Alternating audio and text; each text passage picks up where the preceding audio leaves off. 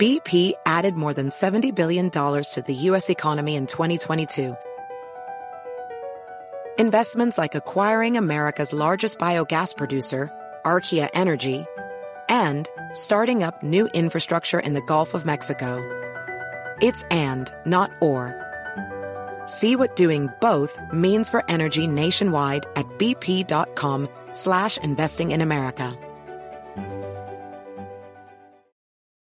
The legends are true. Overwhelming power! The sauce of destiny. Yes!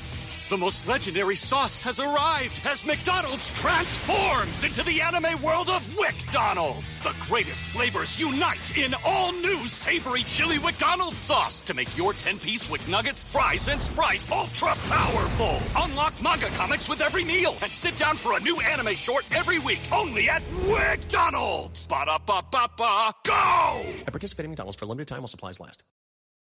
Hey, yo, what's good? Check it out. This your boy, Elder Sensei, one half of the Legendary Artifacts. You are right now in tune to my man, Tim Einenkel, at the library on rapstation.com. Let's get it popping, y'all. Artifacts. Peace, Elder Sensei. I'm out. I'm rising like the vapors from the dank. Off the mirror in my pocket, had to break it for a shank. What you think? Walk the plank is my motherfucking attitude. Right hand on the wheel, out the window, leaning to the latitude. Boots Riley, the front man for The Coup and Street Sweeper Social Club, joins me today on the library on rapstation.com. Thanks for joining me, Boots Riley. Yeah, thank you. Thanks for having me, man. So, no problem. I want to start out by getting, if you could just tell us what your definition of revolutionary music is, just for the listeners that might not know. I believe that the kind of society I want to make is one where the people democratically control the wealth that we create with our labor. That means that the working class has to take control of the system, and we have, and in order for that to happen, people are going to have to collectively run this economic system, and we're going to have, in order to do that, we're going to have to take physical control of the facilities that we work at. Right, and rearrange the way that the profit flows. And in order to do that, people are going to have to understand the class nature of the system. People are going to have to understand that exploitation is the primary contradiction of capitalism, not consumerism, but exploitation is the primary contradiction. Once you understand that, then you understand the power that the person that's working at a job actually has. And so the key is not just to understand this relationship, but the key is also to feel powerful enough to change this relationship and to understand that, you know, the workers can withhold labor and change the situation through just that. And to understand that through examples, not just through hearing about it theoretically, but to see examples of that. So where the music comes in, for music to be revolutionary, it has to be music that encourages the withholding of labor as a tool for social change. Of course, in an organized way. I don't mean just quit your job. Right. But you know, it has to encourage. It has to not just be about anger and frustration.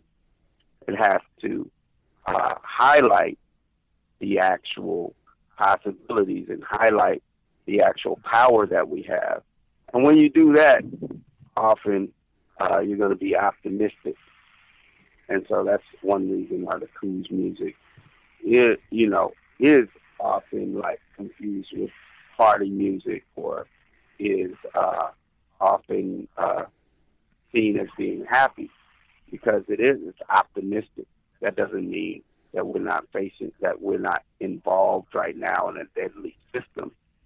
That just means that we know we can change it. You've said in a past interview that what is important to you about music / art is that it feels emotionally true to you at first. So it doesn't mean like if you hear revolutionary music doesn't necessarily mean that you're going to like it. And there's also music that's non-revolutionary music that you said you like. Yeah. So I'm just curious, how do you know when something is emotionally true? I mean, for yourself, what are you hearing in the music that you're loving? It feels passionate. I don't really know exactly. It doesn't feel. It's not a technical thing, right? It's and it's not removed. A lot of times, and I think, I made a name for myself making witty, very involved, or clever lyrics. Like a lot of times lyricists are considered to be lyricists because of being clever and clever in specific ways that have to do with similes, which a lot of times those similes are called metaphors, but they're not. They're similes, and sometimes with metaphor, and doing these real technical things that actually subtract you, separate you from the actual emotion that you're feeling, and it doesn't speak to some simple truths. But what it does is it kind of gets that, oh, shit, like, oh, he's technically good. He can do this and do that. And, it's like the difference between watching gymnastics and watching dancing, right? Right. Gymnastics is technically, they can sometimes do a lot more than dancers can do. Right. But dancers feel what they're doing, feel what they're doing. And so in order to be that technical and that clever and that witty, we're just thinking about how to impress people, which is, there's something to be said for that, whatever, a lot of what we do is to impress people. There's nothing wrong with that. But, if I'm trying to make a piece of art that really, really puts forward how I feel, I'm not going to want to be disengaged from it enough to just stick with the clever, witty stuff. One reason that I don't like spoken word and,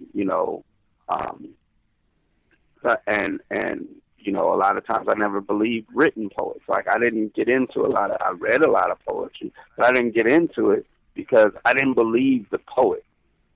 Oh, yeah. I could tell they were trying to impress me. Right? Like you don't really feel this. You're writing something so that I can, so that I can feel that you're a good writer. That's two different things. I mean, think about the music that really moves you, like the singing songs or whatever, the soul, the funk, even the pop and the rock music. Mm-hmm. It's not like, oh wow, their lyrics are so clever, Like people are writing stuff and you can hear them thinking. And that's cool. That's one sort of way, and that's something I've done a lot of. But I think I moved on to actual songwriting. Right. I actually want to go in the last album, Sorry to Bother You. It seems like you take on personas and kind of like a magical reality. And I think a good example of this is in the song "We Got a Lot to Teach You," Cassius Green. I was wondering, I was wondering whether your broader exposure to kind of new audiences and new experiences in your career have shaped the stories you kind of feel more confident in telling. No, I think it's just trying to tell new stories. Right? You just you like. I'm not gonna want to write another Fat Cats and Bigger Fish. I'm not gonna want to write another Me and Chief Temp in the 79 Granada last night. I want to write new stories that have different plot lines. That song is also supposed to be a dream that a character in the film version of Sorry to Bother You. I wrote a script, screenplay that actually is coming out on McSweeney's Quarterly at the end of August. Oh, right. Oh, and And it anyway, and so the main character is Cassius Green, and in that he's having it doesn't happen in the movie, but the song is supposed to be a nightmare that he has. However, but it's a story in and of itself, and so I don't know. I think what motivates me more is trying to just be excited about what I'm doing, and for me to be excited about what I'm doing, I have to do new things. I have to challenge myself. I have to explore new textures and storylines and ways of writing. As the monster stood before his colleagues, he sang angelically and wiped the blood off his fangs. The papers on the boardroom table were stained from corpses piled on top of them slain. One monster yelled at me, "You've got the brains," and traced his claw along the table's wood grain. It smelled like leather, old spice and pain. His assistant, when yanked by choke chain, explained. I want to actually go in. I want to ask you about a song you just mentioned, "Me and Jesus," the pimp in a 79 Going Out Last Night off of Steal This Album. One, I think it's an amazing song, but also I think the video is equally as amazing. There's always been a sense for me that you're kind of following the rap tradition of kind of like a Slick Rick. Is my sense correct there? Well, I mean, in those songs, definitely, you can't do a storytelling rap without studying Slick Rick. He had long storytelling raps that were done in ways that made you interested in them, not just for to stick along with the story, but he definitely made that very popular. Him and Ice Cube are probably who I would say are the best storytellers in rap. So those two definitely were on my mind with that one. And then another storytelling one from Pick a Bigger Weapon was We Are the Ones, and I even put on a fake British accent in honor of Slick Rick on that one. Yeah. Cool. Those are definitely influences. But again, whenever you're doing any of that stuff, the goal is not to copy, but to take it somewhere else. Right. And so, so a lot of what went into that song, for instance, is the fact that, when we got our record deal the first time, I was in school for filmmaking, and making a movie was cost a lot of money. I could just write songs for a lot cheaper than that, and so writing that song, writing Me and Jesus, the Pimp in the 79 Granada Last Night allowed me to put a lot of literary and references to cinema in the way that I told the story. And then I also, again, trying to take it to another level, the story actually has a lot of layers to it, a lot of metaphoric layers to the thing, and a lot of wordplay. And it has nothing to do with religion, although a woman took Monique Morris, she took the storyline and made it into a novel called Too Beautiful for Words, and she had that focus more on religion. But that wasn't what I was talking about in the song. Cool. I want to talk a little bit more about some of the other records that I really have liked from the group. Tiffany Hall and Violet, two different tracks, but they really stand out to me in terms of, because it sounds like you're really addressing a person. Are these tracks about one person in general, or are they meant to be told as a story about a bunch of people you've kind of encountered in your life? So Tiffany Hall was actually a person that I went to school with, went to San Francisco State. Chuck probably doesn't know this, but she also was part of the crew that would help bring Chuck to San Francisco State to speak. She's a real person, and as soon as I heard that she died, the melody just hit me, and the words, the melody and the words of the chorus hit me, and then I made part of it, and I wasn't going to do it because it just seemed, I don't know, it seemed strange to me to make a song. It seemed a little opportunist to me that to make a song from this tragedy, and I talked to her mother about it, and her mother just asked me to please finish the song, and so that part even made it into the lyrics. So that was real. Violet is a story about one person. Violet is a story about a prostitute. Oh, okay. And it's not a real person, though. Oh, okay. So and yeah. Yeah, no, I asked because I interviewed the Bay Area MC Locksmith about a track he did on his newest album, and it's like addressing a relationship, but what he said was interesting was that it's a combination of relationships. It's not just one relationship in general. It's just kind of like it's told as well. I mean, I think that's a normal songwriter's thing to do, is that you're building a reality based on things that you know about how the world works. Right. Barry White, was asked, was asked, about his songs, and whether he really had relationships that were as good as the songs that's what the songs represent. And he was like, no, like these are about people that I wish I was in relationships with. Oh, wow.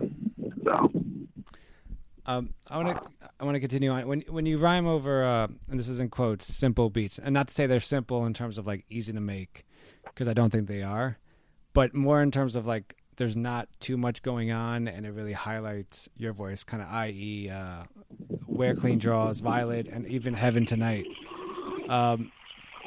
Is this because you want your lyrics to really stand out more than any others in any other tracks? So it just so happens that the beat. I don't really have a formula. It's just kind of like the song. I do what works in the song, and I don't go. There are some songs that are more busy, like that do tell stories, like Now or Later that has a lot of stuff going on in it. Mine has a lot of stuff going on in it,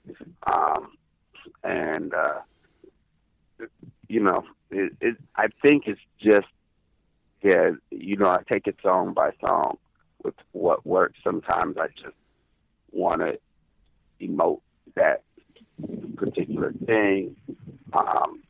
Sometimes it might be that we had a lot more in it and then that got taken. Then we took it out because, we stripped it down to what it really just needed to be.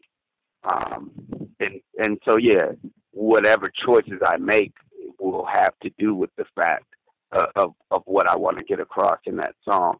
But, there's no formula to it. There's nothing where I say, okay, this song needs to be this way. So there, Violet had drums in it and had a bunch of other instruments in it. And so now with that, we broke it down to there's a quartet in it, a string quartet, there's a French horn, a bass, and an electric guitar. And so that, I just do what works. And my idea of what works, I think, is different because the truth is that the Coup has never had a hit. So for me to have a formula that I stick to, would just really not be scientific. Right. So I just I make the stuff that feels good, Right. and and I'm open to, because I was started out as a producer. I would listen to thousands of records and enjoy it. Like, we would just go to the 50-cent bin, to the dollar bin, and just buy records based on the cover or based on the name that sounded good. And I learned music through that, and listened to a lot of stuff when we were first searching. We would be searching for samples. And so then I got into doing that, and then learned how to, like, so for instance, this last album, a lot of the songs are started out by me just making a bass line on a keyboard. Oh, wow. Oh, or some chords or whatever, and that with the last album too, with Think a Bigger Weapon, that happened a lot too. And then my friend Damien will come add some chords in on this or that, or or on the guitar. So a lot of it came organically, but the education around that, and the openness to all these kinds of music, came from being a producer who had to study what these other records did to figure out what I wanted to do. All right. You mentioned before, you said the Coup has never had a big hit, so obviously you don't follow a certain formula. But what I was wondering is, especially with the current state of commercial radio and the chances of the Coup being played, are slim to none, it seems like, right? Do you guys still hold out hope that you guys will be played on commercial radio, or are you kind of just content? No, because here's the thing. We have been played on commercial radio one time in 2 different cities. With Fat Cats and Bigger Fish, this girl, Mona Lisa Murray, somehow, I don't know how she did it, but she got us on Power 106. Wow. Power 106 was playing us at least every couple hours, right? It was to the point where I would get tired of it when I went to this is in L.A. Right. And in L.A., while they were playing us, we also were played on Chicago at the same time. I forget what the First Lady, I forget the name of her radio show, her station, but that station and L.A. played us. In those 2 markets where we got played, each market sold 5,000 Coup albums per week. Wow. Okay. Right? So the point is, why wouldn't we? That proves what would happen if we got played on the radio. Right, of course, yeah. But we didn't get played on the radio, and part of it is the fact that we had connections to real organizations, to real organizations, so that, because I think that's the part of it that music is missing. That's the thing, is that, you have to be connected to organizations and campaigns, because otherwise it's just ideas. Otherwise it's just like professors talking about revolution. That's no better than what artists are doing, because, we're not connected to anything that people can connect to in a real way. But, the Coup, what we've tried to do is maintain connections with organizations and campaigns that once folks like our music, then it makes it easier for organizations and campaigns to get folks involved. I want to kind of change gears a little bit and talk about your kind of what influences you in music and your writing process. So the first question is, how, if at all, have your politics changed over the years? And if your politics have changed, how has that influenced your music?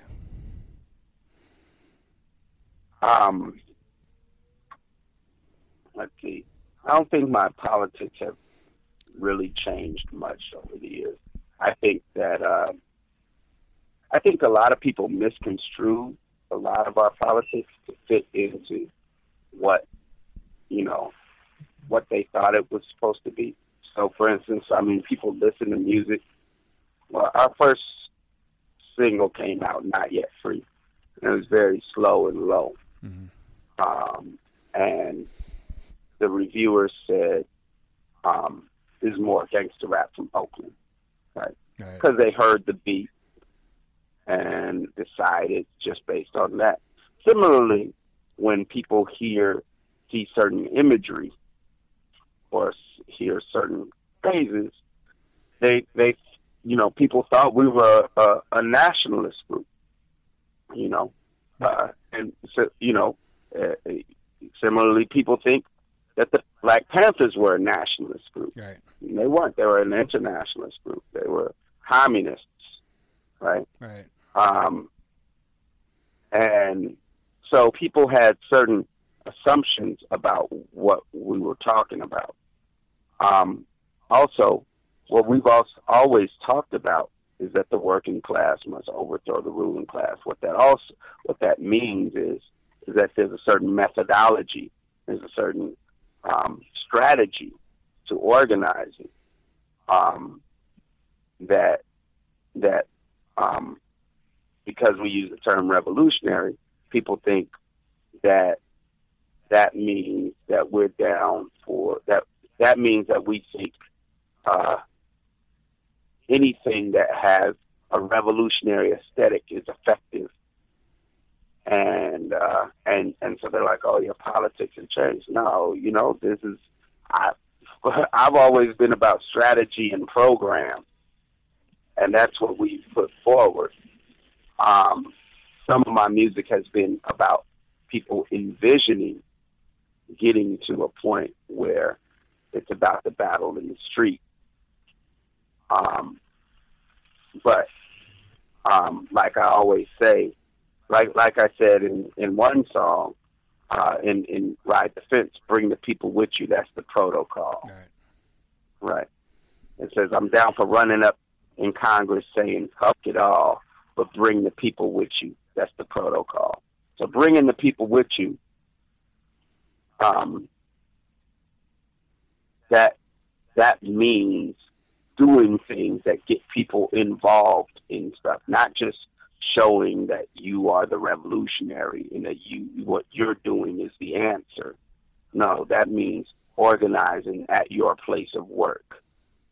And that means starting with ways that people can get involved right here and now. Because, so a lot of folks have put their idea, what they were told in school that a movement was about, or what they were told, what they were told that we were about, they put that onto our politics, but there's not really any place that people can, so I'm sure I've changed. I've changed what I think. But in the sense that I've changed, it's been that I think more is possible in a shorter time than I thought was possible before.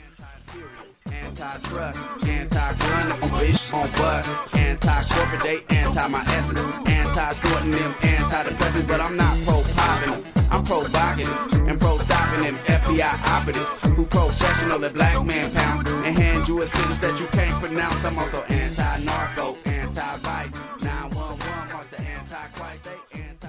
I was curious, does your love for rap music inspire your activism / fighting for the common person, or is it really vice versa? I don't know. It's hard to separate. Right. I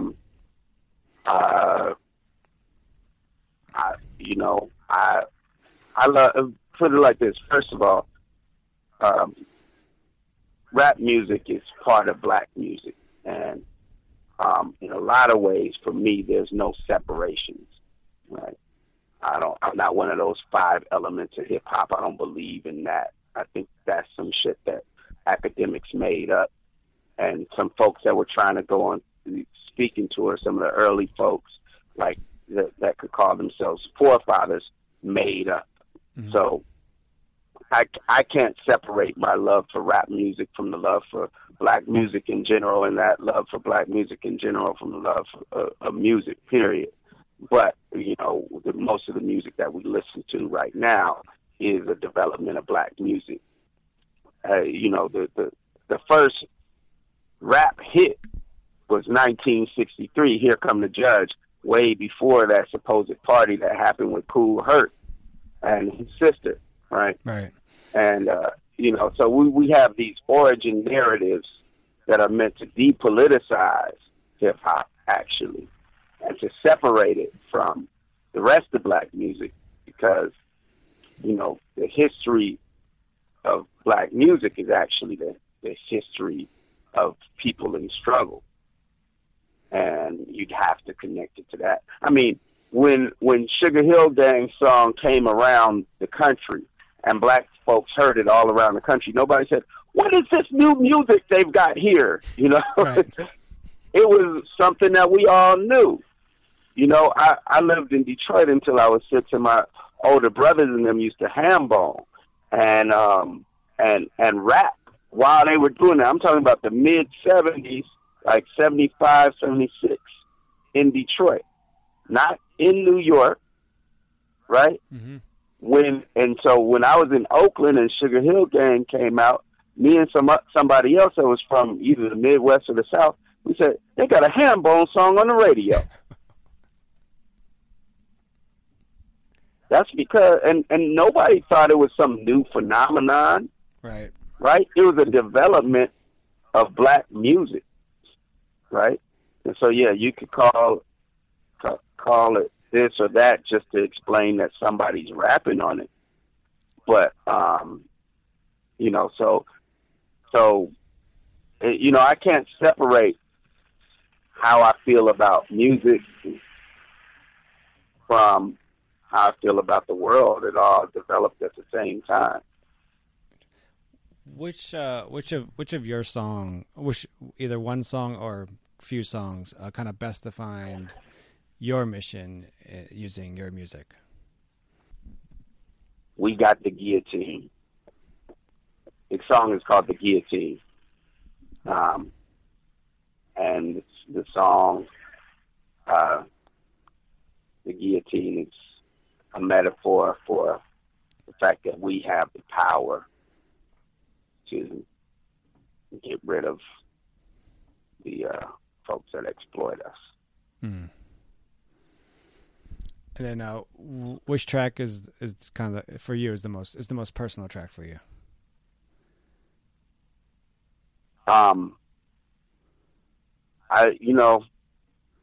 They're all personal. Right. I mean, so and in different ways. I think when I started writing certain songs, early on I was like, I don't want to write personal songs. There's too many people that are doing stuff about interpersonal relationships and stuff like that. And I had to just trust that that if I wrote songs that were truly representing what I was thinking and feeling, if I was not closing myself off to writing about certain things and writing about certain thoughts, and if I was aware of things that were going on in my mind, that if I wrote about things that had to do with interpersonal relationships, my politics would come out in them. So Wear Clean Drawers is an example. That's a song to my daughter. And the truth is that when we are thinking about interpersonal ideas, we're thinking about that with in relationship to our thoughts about the world, how we think the world works, who we think we are, all those sorts of things. So that comes out in the lyrics. So there's Wear Clean Drawers. Now Later is a true story that it's personal enough to where I can't perform it, because it's about some crazy issue that I went through. Right. And it would just feel like it's, being trite to like do, perform it on stage. Mm-hmm. The whole Pick a Bigger Weapon is about a crazy relationship I was in, actually.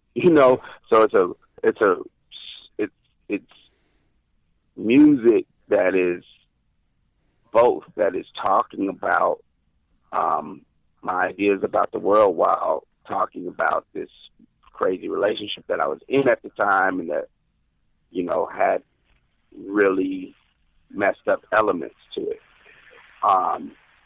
And I related that to, so most of those songs on there are even the ones that, so of course we got Laugh, Love, Up. That's about real personal situations. There's I Just Want to Lay Around All Day in Bed With You.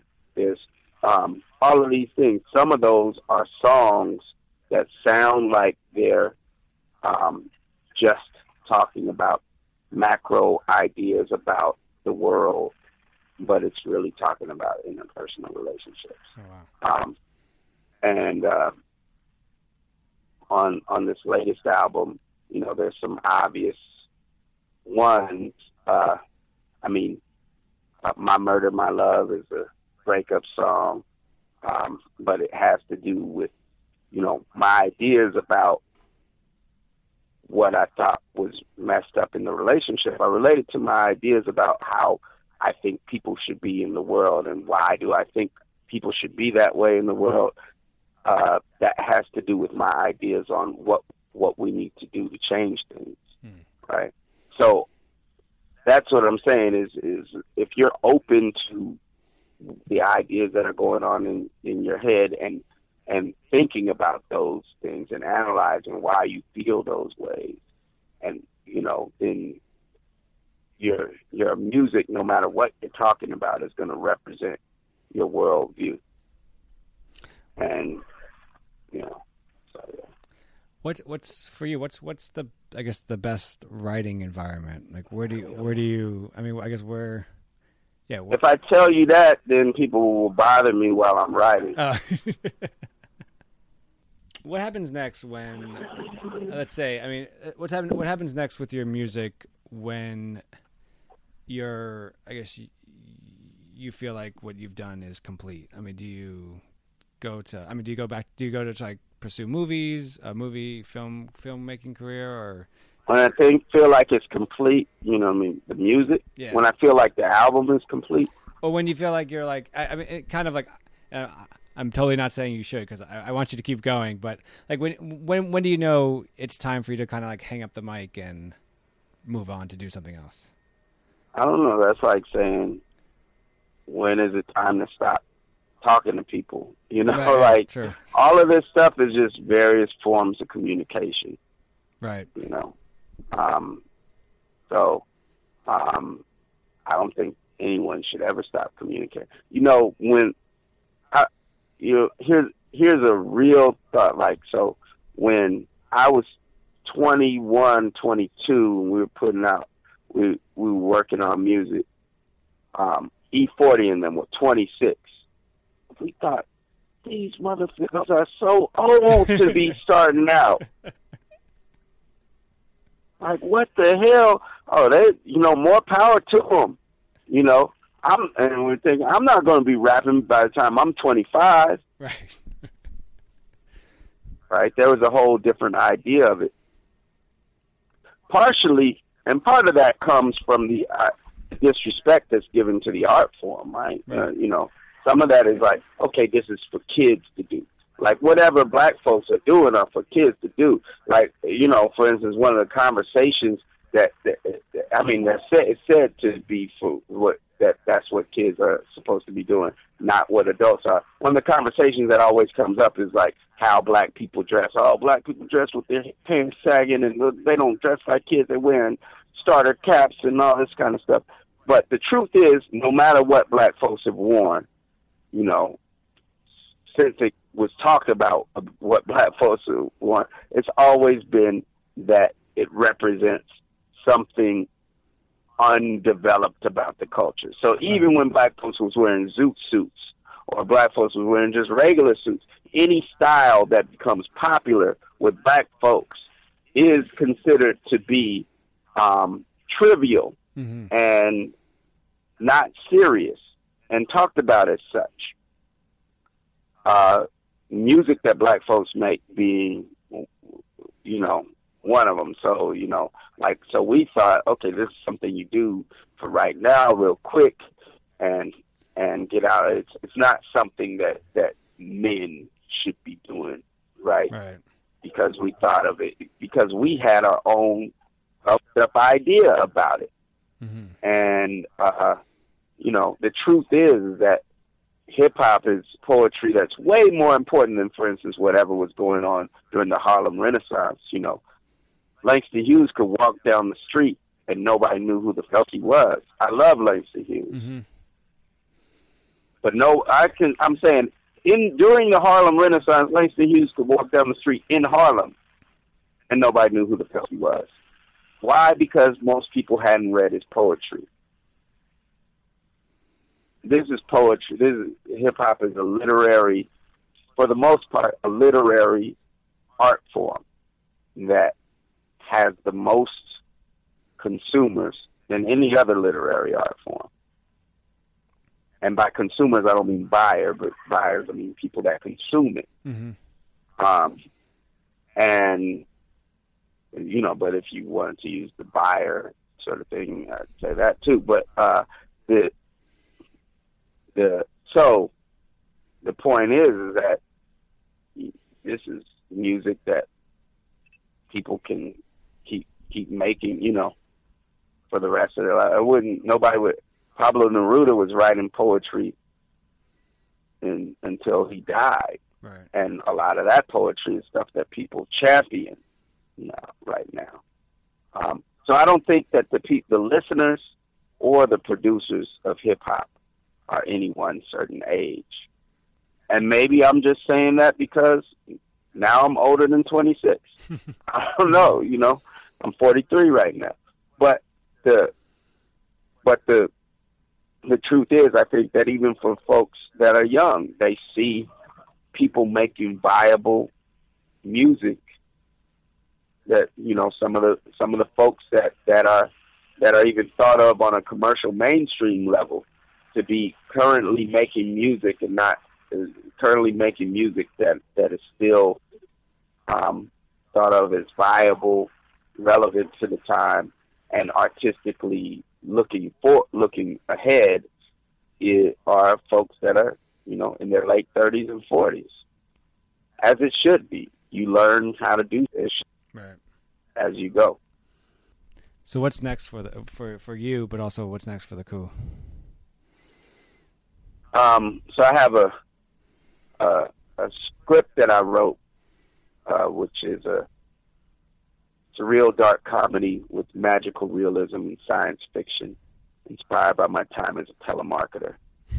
It's called Sorry to Bother You.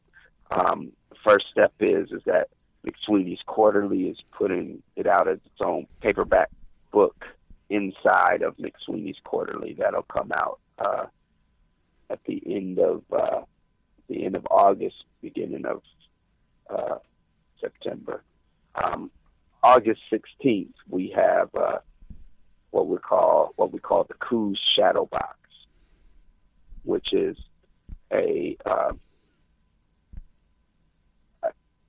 it's a concert / dance party / art installation, multi-stage event that I guess you could describe as a haunted funhouse as designed by the Coup. I'm doing that in collaboration with street artist John Paul Bale and light and projection artist David Slaza. So that happens August 16th in San Francisco at Yerba Buena Center for the Arts, and we'll be taking that to different places and touring that around. The end of this month, we're doing look for our tour. We're touring, doing festivals in Europe, France, Switzerland, Sweden, Norway, and Denmark, and that's the end of July. So check that out, and then we'll be hitting Detroit for the first time in like 15 years or something like that at the Magic Stick on August 22nd. So cool. Check that out. Cool. Boots Riley, the front man for the Coup and Street Sweeper Social Club. Thanks so much for taking the time, man, and talk to me in the library with Tim Einenkel. All right. Thanks, man. Peace. I want everybody to like chop chop when they hear this.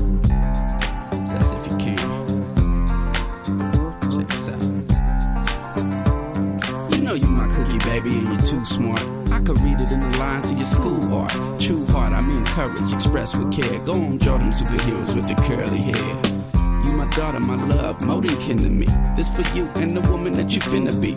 Tell that boy he's wrong, girls are strong. Next time at show and tell, play a Mars song. Tell your teacher I said princesses are evil. How they got all their money was they kill people. If somebody hit you, hit them back. Then negotiate a peace contract. Life is a challenge and you gotta team up. If you play house, pretend that the man clean up. You too busy with the other things you gotta do. When you start something now, remember follow through. Later on, you gon' blossom like a lotus. You'll get in the boys and the boys gon' notice. It don't matter who you do it with. Just remember when I tell you, baby, you this shit. Handshakes are promises, lies can spoil it. Words should be bond and sealed. Wash your hands after using the toilet. Brush after every meal. And also, wear clean clothes every day. Things may fall the wrong way. you ready? You be lying there, waiting for the ambulance. Your underwear got holes and shit. Wear clean clothes every day. Things may fall the wrong way. You be lying there, waiting for the ambulance. That's right. Your underwear. Can I get a little scratch right here? Can I get a little scratch right there? Can I get a little scratch right here? Can I get a little scratch right there? My boogie baby, now the world ain't no fairy tale. And it's ran by some rich white scary males. To make it simple for you, let's call them the bosses. They take money while the people take losses. Stole black folks from Africa to work for free. And we still barely get paid enough to eat. That's what I told you I be saying in my vocals. That's why the woman got the gun on the logo. The star is the future that we gon' create, where nobody steal money from the things we make. The revolution take time and space, but you as a woman gotta know your place.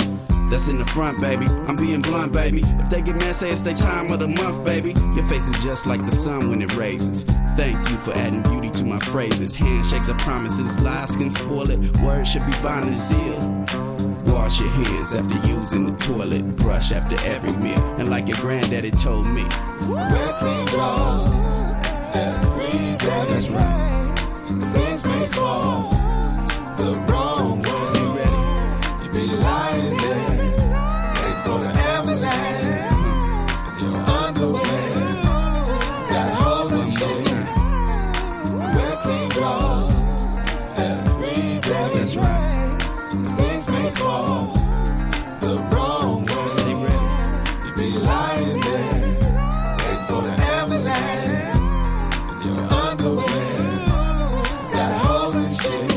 Can I get a little scratch right here? Can I get a little scratch right there? Can I get a little scratch right here? Can I get a little scratch right there?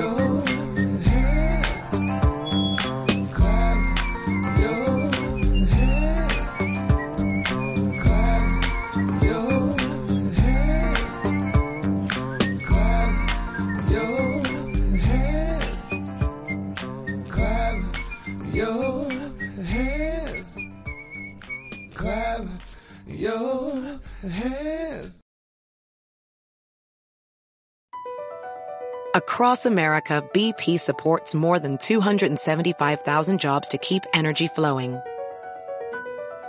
Jobs like updating turbines at one of our Indiana wind farms and producing more oil and gas with fewer operational emissions in the Gulf of Mexico. It's and, not or. See what doing both means for energy nationwide at bp.com/investing in America. The legends are true. Overwhelming power! The sauce of destiny. Yes! The most legendary sauce has arrived as McDonald's transforms into the anime world of WickDonald's. The greatest flavors unite in all new savory chili McDonald's sauce to make your 10-piece Wick Nuggets, fries, and Sprite ultra-powerful. Unlock manga comics with every meal and sit down for a new anime short every week only at WickDonald's. Ba-da-ba-ba-ba, go! At participating McDonald's for a limited time while supplies last.